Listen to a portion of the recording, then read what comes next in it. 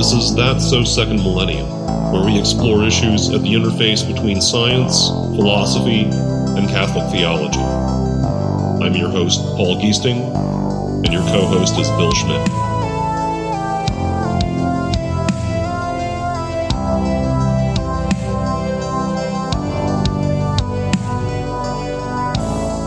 Welcome back to episode 137 of That's So Second Millennium.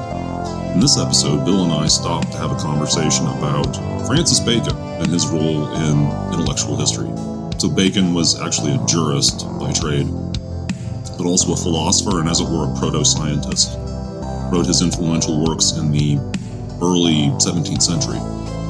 And while he's a deeply controversial figure who is obviously ridiculously wrong about a lot of things, he was also clearly influential and, in fact, prophetic in a number of ways. So while he, for example, radically underestimated how important mathematics would be in science to come, he certainly looked forward to a world in which science had made our lives a lot materially easier with great clarity and an unabashed, yes, we will domesticate nature and have it do our bidding in a way that would not be politically correct today.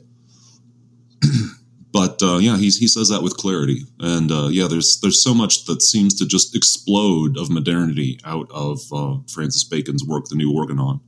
So we discussed Bacon's place in intellectual history, his incredibly polemical critique of Aristotelian logic and reasoning, which, again, hasn't necessarily worn well and yet has been also clearly seems influential in that, in the training of what we now call scientists. We talk about how that term has been inverted with philosophers since Bacon's day. But in the training of modern scientists, there is not, formal logic is not considered a requirement in any way. It's not something that you can expect that a modern natural scientist, especially a geologist or a biologist or a chemist, to have necessarily had. And to what degree we owe that to Bacon is a very interesting question. So without further ado, this is Bill and I's conversation on Francis Bacon. I want to hear also about the background of how Bacon came to mind. Or what? Yeah, but however you want to introduce the topic is fine. The origin of this episode is that Francis Bacon is a character from the early 17th century. He was actually around in the late 16th, but his key work is from the 17th century. So that comes in right at the Reformation happened in the 16th century. The Renaissance really kind of winds up sometime around then, depending on what field of human inquiry you're looking at. So the Renaissance, in the sense of a rebirth of ancient learning, which you can't go back in the egg and be born again. You can't go back in the womb and be born again, as the gospel says. So it could never have been just a rebirth of ancient learning, but the focus does shift to something new, certainly by the 17th century in a lot of fields, certainly in mathematics and science. So, when Bacon is around, people are still very much in an Aristotelian paradigm regarding science. And really too much in the sense of his scientific results, which were really just speculations, and he practically tells you so in his own works. And then, of course, there's the confusion between how we use the term science now and how it was used all the way up until even the 19th century, but definitely still in Bacon's time. Because Aristotle thinks of science as something that that's just catastrophically obvious. It's either, if it's not just the first obvious principle, like, straight lines only cross in one spot, then it's something like, it's a deduction. It's a straight deduction from something very obvious. And science only goes as far as you can construct bulletproof deductions from catastrophically obvious principles, basically. That's science. That's knowledge. That's true knowing. And then philosophy can be speculation. And Aristotle, in investigating the natural world, did a ton of speculation and told you so. from time to time, although not necessarily in his logical works, which is part of the problem. So that sense of natural philosophy, that's very much how, say, Newton, who is 2 generations after Bacon, if not 3, Newton is talking about what he's doing as being natural philosophy. He talks about his rules of reasoning in natural philosophy. He's not talking about science. He doesn't think what he's doing is, the name science doesn't apply. That's just not how the word is used. And somehow in the 18th into the 19th century, there's an overturn between those two terms, where a neo-Aristotelian will almost certainly use philosophy to mean things that are, concrete, logical. Not concrete is not the word I'm groping for, but very solid, logical things that just pretty much have to be true in order for reality to make sense. And then science is now what we use for stuff that we've gone out, we've made observations, we've attempted to infer some general principles, we've seen whether these general principles then continue to work when we test them some more. So there's a complete overturn between those two terms, which is very confusing. Yeah, that is something. And what prompted that overturn exactly? I'm not far enough down this rabbit hole to really have a good answer for that as far as what prompted people to swap those two terms. I really don't know. I have heard that the term scientist wasn't coined until the 19th century, for example, which I suspect is emblematic of that change happening. Someone who does science in the Aristotelian sense is like, that's not much of a thing. There's only so much blitheringly obvious stuff to talk about. And then, the interesting thing would be to go beyond that and then become a natural historian, a collector of information about the natural world, or a natural philosopher, someone who reasons about it. Right. Whereas now we kind of can draw a distinction between natural history and natural science, and then there's natural philosophy, which somehow has to sit above and beyond and sort of envelop the entire world of possible natural science in some sense. And I like that combination of words, natural philosophy. I guess today's academic discipline of philosophy has very little to do with what was understood to be natural philosophy. In a lot of places, I'm certain that's true. Because it's kind of all over the place, right? That's the thing about the modern world is you can find, there's just so many different subpopulations and subdisciplines. There are people who do philosophy of science, and that by itself can mean an awful lot of things. Yeah. Is what we're discovering or creating through the scientific method, does it hold water, or is it just a human construct? Right. Right.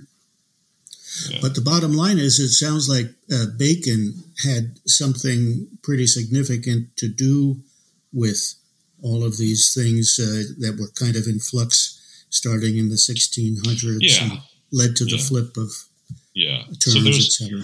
There's in the 16th century, so the Reformation had to attack scholastic theology, right? It had to attack Catholic theology, and therefore, which was thoroughly Aristotelianized, had been, the truths of the Christian faith had been thoroughly reinterpreted in terms of Aristotelian methodology, Aristotelian terms and structure, the whole 9 yards. And the Reformation has to attack that. But at the same time, there's not the same impulse to attack Aristotelian natural philosophy, at least not yet. So the 16th century, let's say Cambridge and Oxford or Paris or, Bologna, I assume, you'd still be learning Aristotelian philosophy. So Galileo was brought up in that tradition. Galileo, who's a contemporary of Bacon, a little bit younger contemporary of Bacon, I think, but very much the same time period. The early 17th century is when he's doing his major work, just like Bacon. And Bacon, of course, is educated in this paradigm, and so that Aristotelian science, which is kind of encapsulated in the six works of Aristotle that are called the organon, or the instrument. So that's those are Aristotle's works on logic, and the Muslims had commented on them, had thought about them extensively during that, golden age of Islamic intellectualism around the turn of the first millennium. then that had passed over into Europe and then finally back into Western Europe, and the scholastics and the, starting in the 12th and really getting underway in the 13th century with, Aquinas and Scotus and all of those, Bonaventure and all those famous figures of that movement. They had commented on extensively. That was their structure. That was their, that was the core of philosophy in important senses, was the logic of Aristotle, these works of what are called the Organon, the prior and posterior analytics, the topics, the categories. There's 6 works in all that form that corpus. And so that emphasizes this syllogistic type of reasoning, which Bacon attacks, it took some moxie, to attack the syllogism. I mean, Bacon's kind of incredible, even with the relatively modest sense of his context that I have, which I haven't been educated in this tradition. It's part of what I'm at Wyoming Catholic College. And the exciting things about being here is that I get to talk to people who know very much deeper into the Aristotelian well than I am. But that, to attack that at that time in the oddly enough, ironically, categorical way that, since the categories is one of the works that we're talking about. But Bacon just says the syllogism is useless.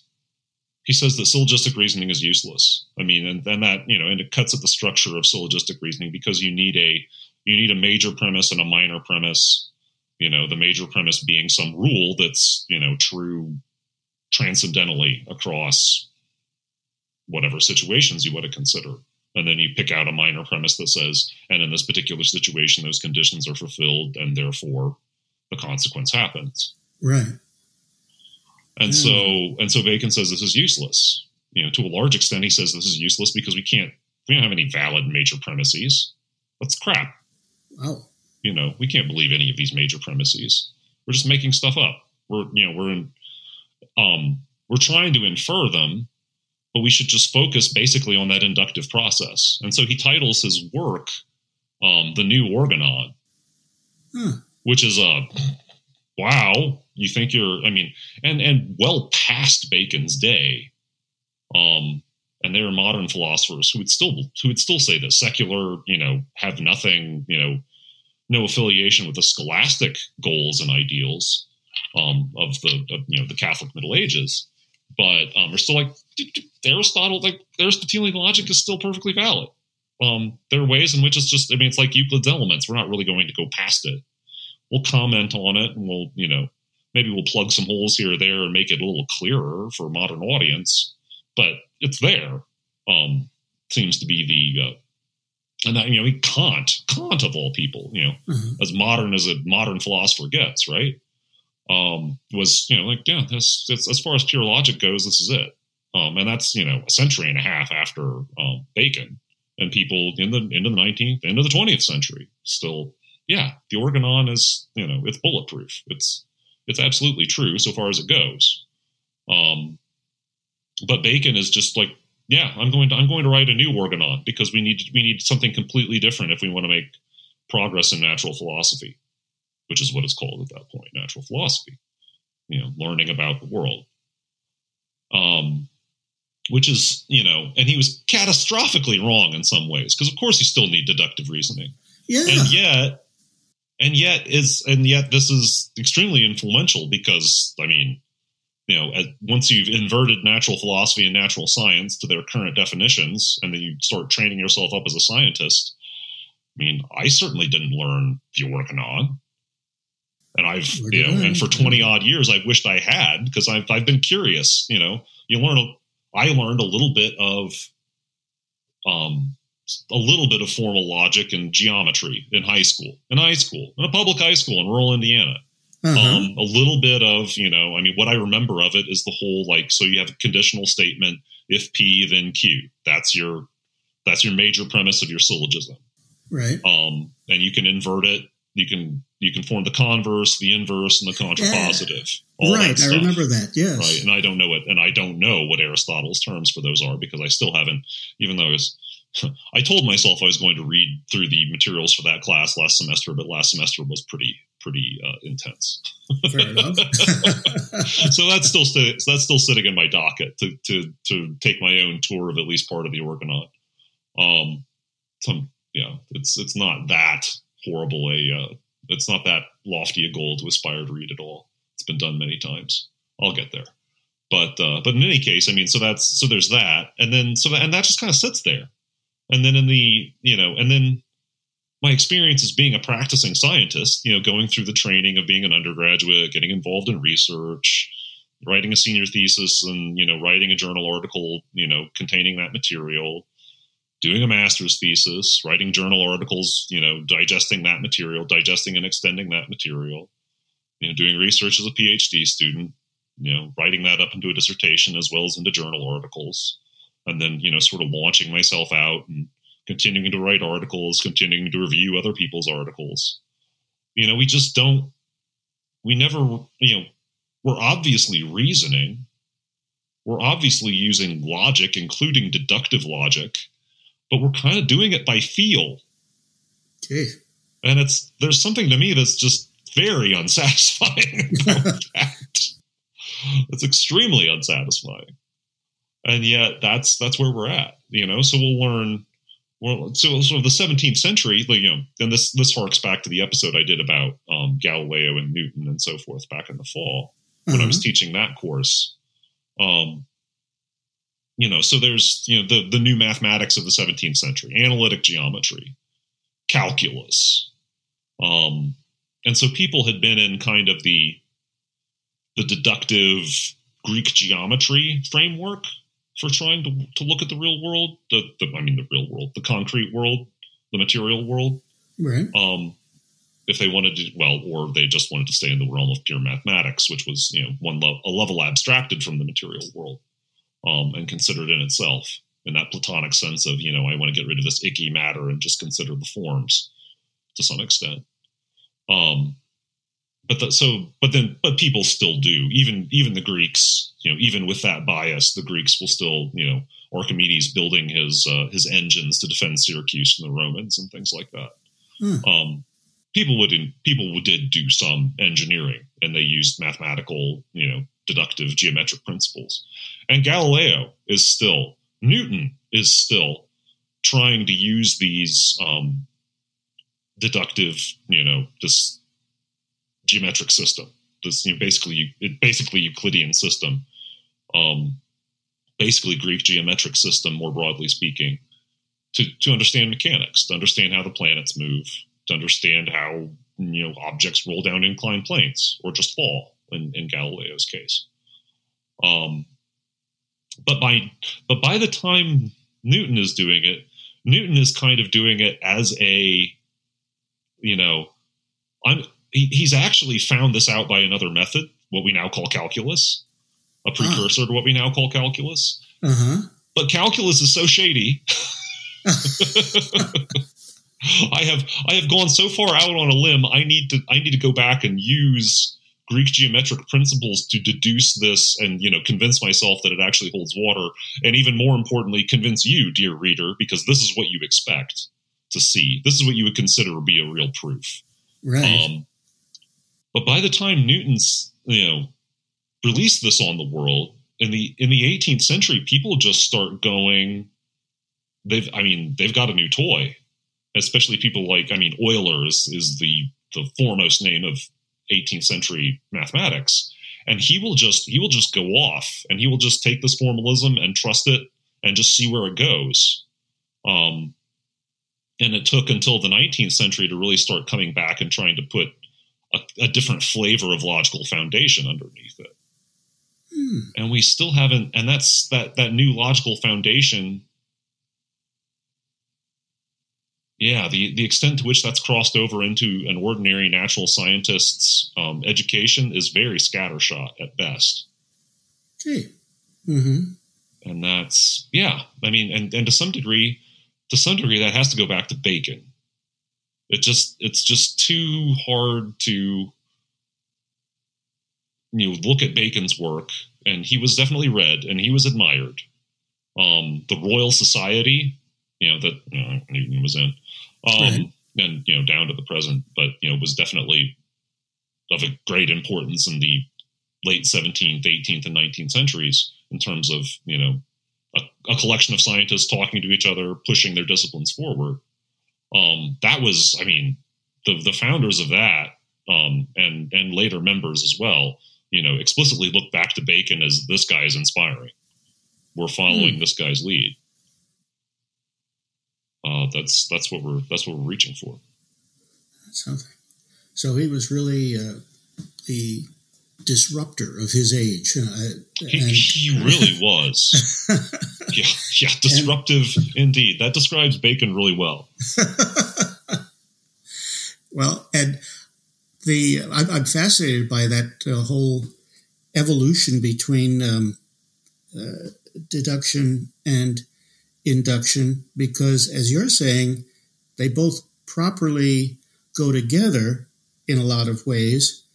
And I guess I would tend to believe and to be inspired by someone who had somehow masterfully achieved a nice balance between the two. But it sounds like Bacon was such a disruptor that he was really just throwing deduction onto the garbage pile of history. And it was a kind of modernist moment, or proto-modernist moment. Oh, it was. Yeah. It's like I'm reading this and I'm thinking the image that comes to my mind is that this is like Mork's egg from Mork and Mindy, just landing on this planet, crammed full of modernism, and it just lands on this planet and cracks and just spews modernism all over the place. I love it. It's just, I'm reading this, it's like a capsule. Like, wow, it's all here, isn't it? You know what else is in there? What's Bacon's motivation for doing this? I was going to ask, yeah. He tells you what his motivation for doing this is. It's to master, it's to tame nature and make it do our business. That's what it's for. Uh-huh. It is right there in black and white. And it's just, I'm just sitting here, like that guy in the Memorex ad, oh my gosh, here it is. It's right. all here. All of it's here. I didn't know this is too neat and tidy. This is like somebody's planted this. Yeah. Does this really all go back to this guy in 1619 or whatever the heck it is when he was writing this? I think, it appeared in 1620, but it takes time to write things.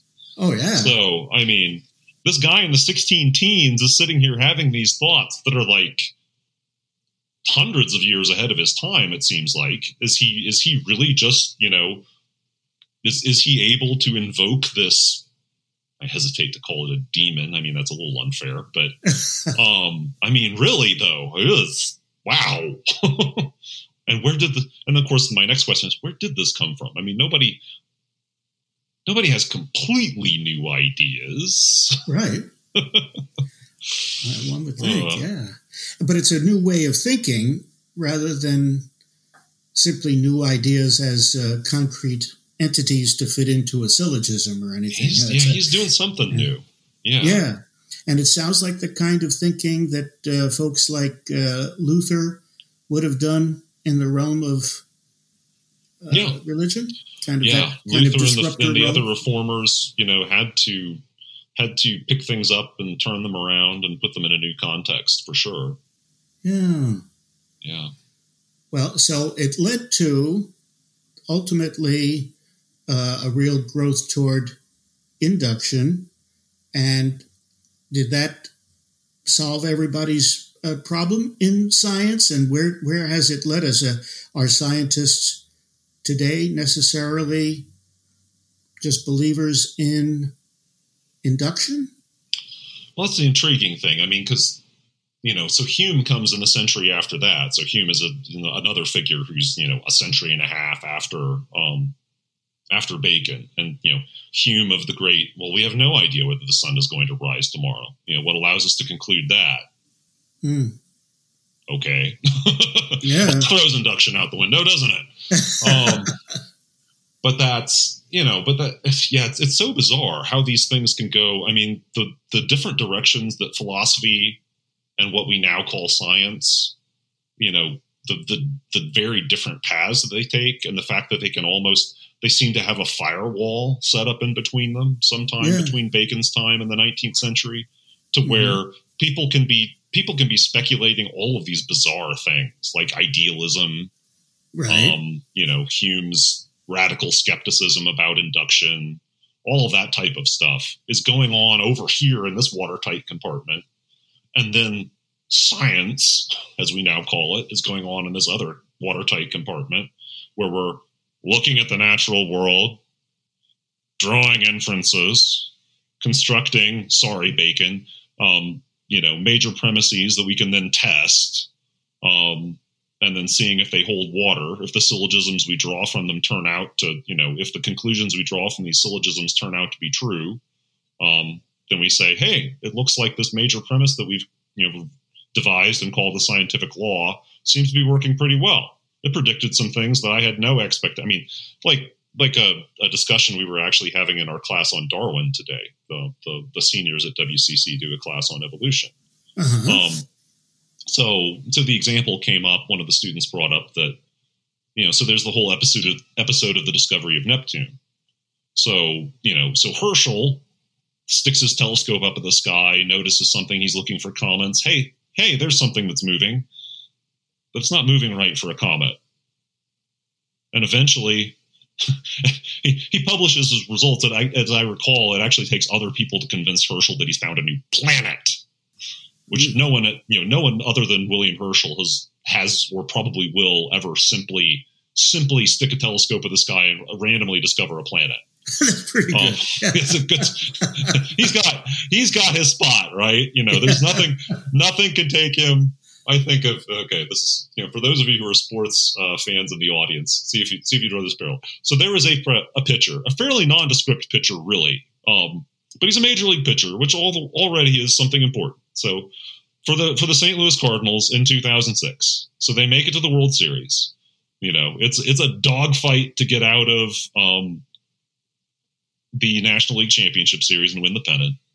The pitching staff is exhausted. We've used our good pitchers. We've got to face the Tigers, who are supposed to win the World Series in 3 because they're so much better than we are. And all we can do is throw Anthony Reyes up there because he's our best starting pitcher left. He goes out there and he gives up 2 runs in like 8 innings or 8 1/3 or something like that. And and our bats explode and we score 7 runs for him. And what did he do with the rest of his career? Nothing. But he is Anthony Reyes, World Series winning pitcher. Thank you very much until the day he dies. Right. Good for him. Likewise, William Herschel, the man who discovered a planet. Thank you very much. Book it. Can't take that away from it. Kind of a one-hit wonder. Yeah, it's the only time that was going to be done. So in the decades after Herschel discovers this planet, people start charting its orbit, and people's telescopes are getting better and better and better. And they are able in the early 19th century to say, Uranus is not exactly moving the way we expect it to because of Newton's laws. Certainly, the base of Kepler's laws, which are really only valid if a planet is moving in isolation around the sun, or even with the corrections we know how to make with 18th century technology. Man, people doing those calculations. But, it's not quite moving exactly how we expect it to. And then somebody comes up with the right idea. Well, what if something about its mass is even further out in the solar system? It turns out that would potentially explain it. So, and then finally, in the 1840s, somebody finally stuck a couple of telescopes in the sky and found Neptune. But that was only after the mathematicians had discovered it, right? So if we discover another planet, if we discover another Earth or Neptune-sized planet out there somewhere, it's going to have been because there was a great disturbance in the force and, something needed explaining. We're not going to just randomly discover it. Almost certainly. If that was going to happen, we'd have done it already. So that's an anomaly that, and that's deductive reasoning in a sense. Like, this prediction wasn't fulfilled. And yet, if I extended it a little bit further, I made a prediction and then, this consequence turns out to actually be the case. So this principle turns out to be more powerful than I thought. or as powerful as I thought. And it makes this very, crazy prediction. I mean, there's another planet out there. I mean, I'm already tripping out about the fact that there's one beyond the ones the ancients knew about. And now you're telling me there's a second additional one. And of course, once people start doing that, then they're off to the races, and they're looking for a third one. They eventually discover Pluto, which isn't nearly big enough to actually fit the bill. So that was, in a way, Pluto was an accident. But it was a different kind of accident. Well, you're making me perform one of those segue kinds of jumps in my head via several different hyperlinks. You mentioned a moment ago about evolution. You were talking with your students about evolution, and that reminded me that a couple of days ago I was having a conversation with somebody about how the behavior of COVID, and especially the behavior of Omicron, was a very interesting present-day example of evolution based on the idea that viruses evolve in order to keep their host alive, but still to kind of drain off their life force or whatever. And so, so that's evolution in front of our very eyes. And on the COVID in the political and social realm has been a kind of potential feast of induction before our very eyes, because it's been constantly changing. We haven't known what to do about it. We've had to learn based on changing experiences. And would you agree that looking back on it now, please God, we can look back on it more than look ahead to more of it. But it seems as though we haven't really emerged very handy at all of that induction that had to go on. In fact, it seemed as though a lot of our inclinations were toward deduction. We wanted science to yield immovable, certain, immediately confirmed facts that could inform policy decisions made by leaders. And our leaders, am I right? And so wasn't that a real fault in how to use induction and deduction? Yeah. Oh yeah. That's the cursed thing about this whole business, is that it rubs human nature the wrong way. Yeah. Oh my gosh, we hate it. We hate it so much. We want that Aristotelian science, man. Right. We want that clear and obvious, irrefutable, blitheringly straightforward first principle, and just like the most absolute, most obvious deductions from it. Right. And we want it to be set in stone and immovable and obviously the right thing to do. And you can't possibly do that in this situation. Right. You can't possibly. Or in those situations, perhaps. Yeah, I don't know. Yeah. And so, of course, people jump to, on one side of a debate, and of course, this immediately got sucked into our, left versus right, existing political chasm. And immediately people started lining up and then looking at where their fellow tribal members were lining up and started going over to that side of the debate. But that we aren't going to know this new virus. We don't know how it's transmitted. We don't know the details. We have a broad idea. It's a respiratory virus. People can probably transmit it by sneezing into the air or vice versa, or coughing into the air and so on, or maybe just by breathing. So it's not like we know nothing, but we don't know the details. Right. There's an incredible amount of detail that we would want to know in order to make an actual decent prediction. But man, we just want that. We want something set, and it's what I like to call the bureaucratic mindset. Pache, Dr. McCoy at the end of Star Trek 4, where it's the bureaucratic mindset is that, they'll get a freighter, but instead of, the new Starship Enterprise. But what I call the bureaucratic mindset is the whole, basically we know almost everything there is to know, and we can just go ahead and make policy decisions for the best interest of y'all.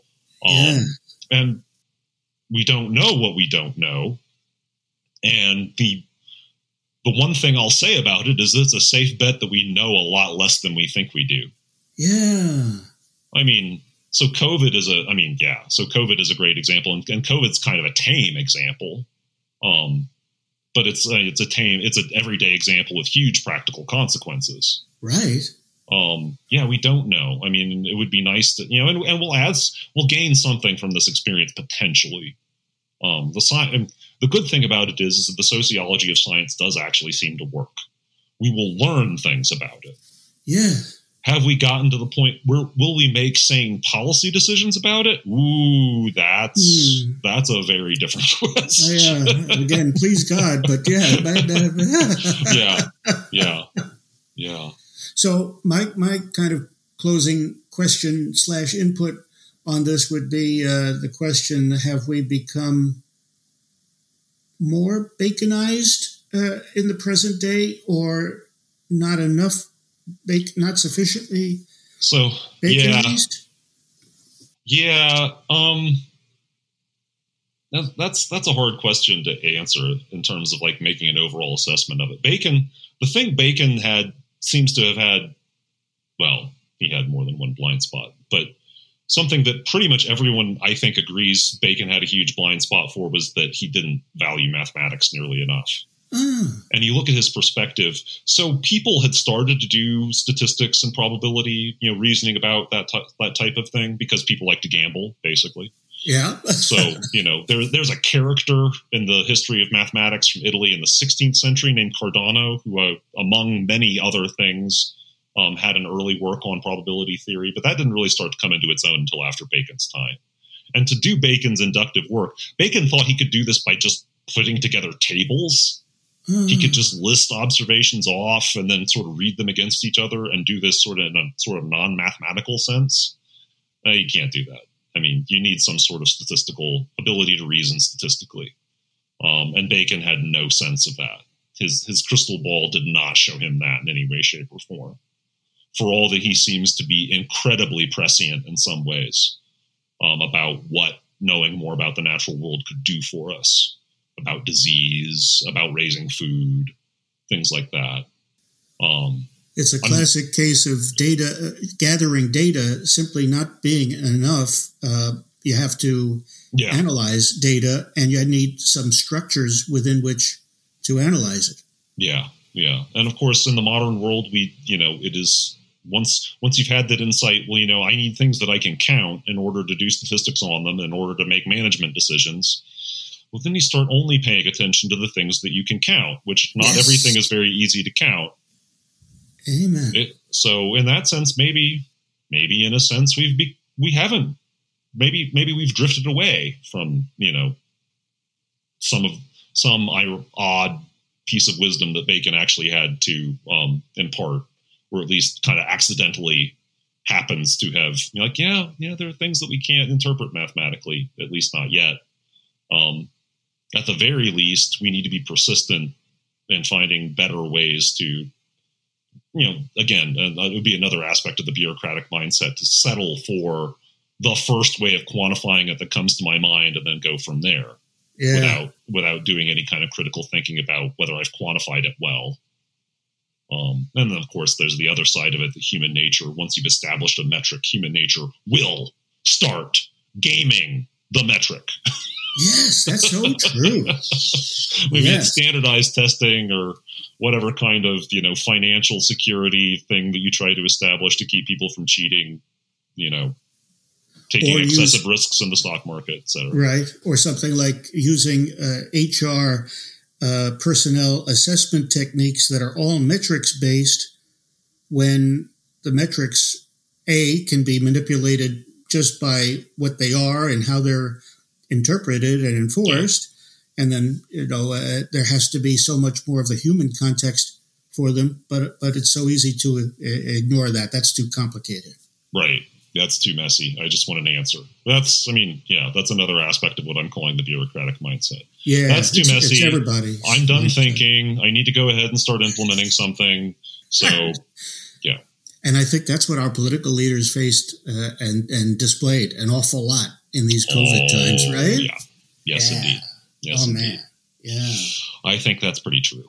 So fascinating. The Bacon perspective on it really adds a whole different dimension for me. That's really interesting. It's fascinating. It's one of those things, he comes up, his name appears at the fringes of histories of science. It's like, oh yeah, he was important. And it's like, the mental note, like someday I need to read some Bacon. Well, fortunately, I am now teaching at Wyoming Catholic College, and I'm forced to read some Francis Bacon. And I am very thankful that it finally, sometimes, Providence needs to, sometimes Providence has its own ways of getting me to read the things that God wants me to read, I suppose. I don't know. Well, Providence never promised us a rose garden, huh? There is that. Yeah. There is that, too. Yeah. That's right. That's the bureaucratic mindset, promising us rose gardens and crap. Well, that's right. And our leaders were trying to promise us rose gardens through authoritarian measures sometimes. Oh, yeah. That's another podcast, Bill. I think we need to call it there for today. But no. Fair enough. I think we had fun. I hope you do too, dear listener. So with that, I think we'll let you go. Join us next time. Amen. Thanks for listening to this episode of That's So Second Millennium. TSSM's audio producer is Morgan Burkhart. Our theme music, Igneous Grok, was composed and performed by Vin Marquardt. For my co-host Bill Schmidt, I'm Paul Giesting. Until next time.